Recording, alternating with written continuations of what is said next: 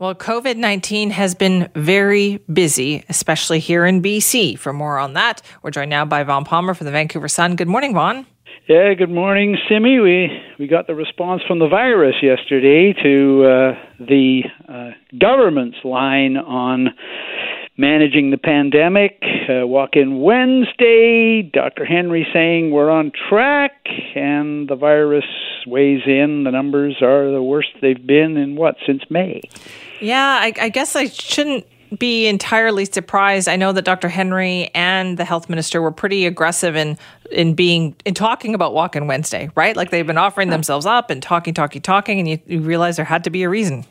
Yeah, and look, they're doing the right thing by pushing as hard as they can the idea of getting vaccinated. I think the message on that is pretty clear. Make it more available, deal with hesitation, deal with concerns, address all that. They're working hard on that. That's all very good. I think the area where I'm raising eyebrows and questioning is the insistence that we saw this coming, and that's been one of their lines. Hey, we said when we start relaxing restrictions, we're going to get more cases. Go back to the transcripts, and I've done this from the announcements in late June, early July, from Dix, Dr. Henry, and especially Premier John Horgan.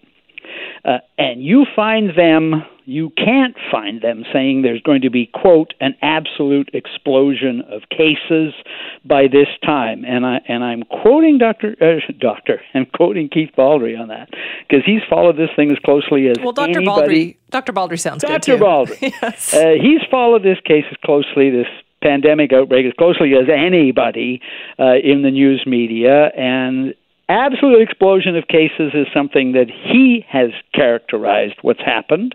And, he said yesterday, again, I was struck by this, nobody expected this. Certainly none of the officials said, hey, it's going to hit this level. So this is worse than they expected. This is worse than they predicted. And we're in still a serious box here. I see Dr. Sarah Otto saying yesterday, quoted in the media today, as saying, hey, this is the leading edge of the fourth wave. We don't know how big the fourth wave is going to be, but this is it. And we've got cases rising on the island. They're all linked to the Delta variant. We haven't seen the numbers yet, Simi, from the explosion of travel that occurred on Vancouver Island. People came to Vancouver Island because, it's a nice place to come, and bless them for that, and also because the interior is obviously off limits for many people because of the wildfire situation. So we're not through this thing yet, and that's really what I took away from the numbers yesterday. Yeah, that's what I definitely got as well. And, I asked Dr. Henry the other day about, does this mean that we are going to have to postpone that September 7th date for the next step of reopening? And she said essentially everything is on the table. They're watching every day, and that might happen. That is the right message to be coming from them. It is still an open question as to where we're going. And, we've never been here before. There is a reason for hedging always on public health on this issue, because this thing is still in many ways an unknown. The virus is relentless. I was struck again this week. One of the things that I flagged and put in my file is the World Health Organization warning countries around the world about booster shots, that understand why they're talking about giving their population booster shots. But the World Health Organization saying, you know what, you better make sure the whole world is vaccinated, because until the whole world is vaccinated, COVID-19 will continue to spin off mutations, and the Delta variant may not be the worst we've seen. There may be more communicable variations and even vaccine-resistant variations in the future, thanks to the way evolution works. And we've got travel opening up in a couple of days from the United States, even for those who are fully vaccinated. But we want to make sure that we really know for sure that they have been double vaccinated. Yeah, I think, it's interesting. The Americans have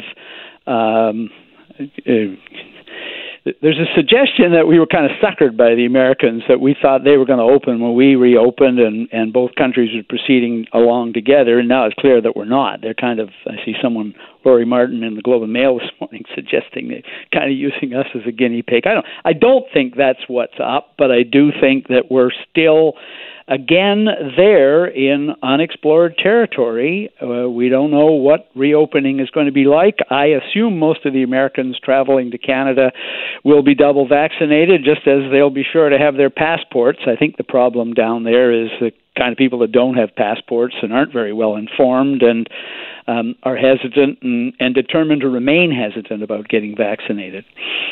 Yeah, that's true. Let's talk about next door as well in Alberta, because, boy, they seem to be in a bit of a mess in just messaging and communications. Yeah, so, Alberta is more deeply politically polarized on this pandemic and has been for a while, and we've seen it play out in the last week. Dr. Bonnie Henry's counterpart there, Dr. Deena Hinshaw, announced last week significant relaxation in pandemic protocols. So Alberta is moving away from a lot of stuff that is still standard practice here. So ending widespread testing, tracing, isolation, masking protocols, and very controversial. Explosion of outrage. Doctors upset. And a lot of accusations in Alberta, Simi, that this is Dr. Hinshaw bowing to political pressure from Premier Jason Kenney. New Democrats there are calling for public inquiry. The commentary is all, poor Dr. Hinshaw. She's bowed to political pressure. She's doing this because this is what the Premier wants. Premier said, no, I took her advice. Dr. Hinshaw is out with a statement.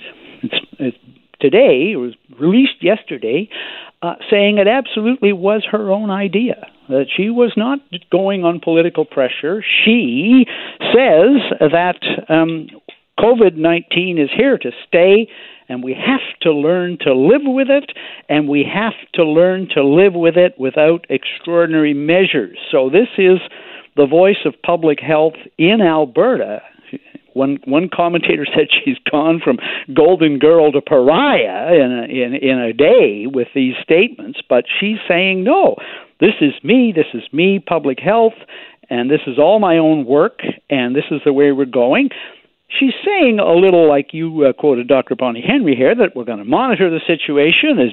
We may have to move back on some things, but it's, to me, and it's an example, Simi, of what keeps happening on this issue, which is it's not just a public health issue, it's partly a political issue as well. Mm-hmm. That's right, because if they keep saying follow the science, everybody says they're doing that, but if the science, how is it they're coming to different conclusions then? Yeah, I mean, there's ideologues on all sides of this issue, and people that are absolutely certain about everything, and we hear from them all the time. But I'm looking at this and I'm going, like, what is an honest member of the public, well-intentioned, not immersed in the story the way we are? What are they to make of this when two respected public health officials in adjacent provinces are reaching different conclusions from the same science? This is a political.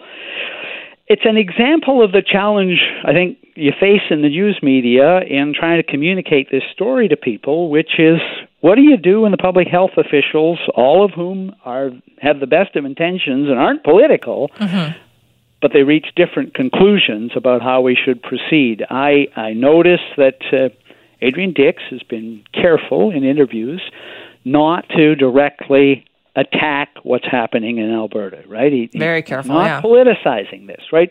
I think Dix has tried hard not to politicize it. Dr. Henry isn't criticizing her colleagues, but look at the federal health minister, Patty Hajdu, right? She's out criticizing what's going in Alberta and criticizing, attacking the health minister there in Alberta effectively.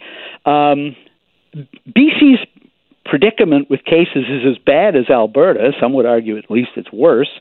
It's on par. She's not attacking British Columbia. So where does one go? one goes, she's attacking Alberta because the Trudeau government's running for re-election, and attacking Alberta suits their political purposes. But John Horgan is an ally of the federal government, so they're not attacking the BC government. Like, this is where it keeps getting political, even though I think our best hope to persuade the public to do the right thing is to try to keep the politics out of it. We try. Vaughn, thank you. Bye-bye.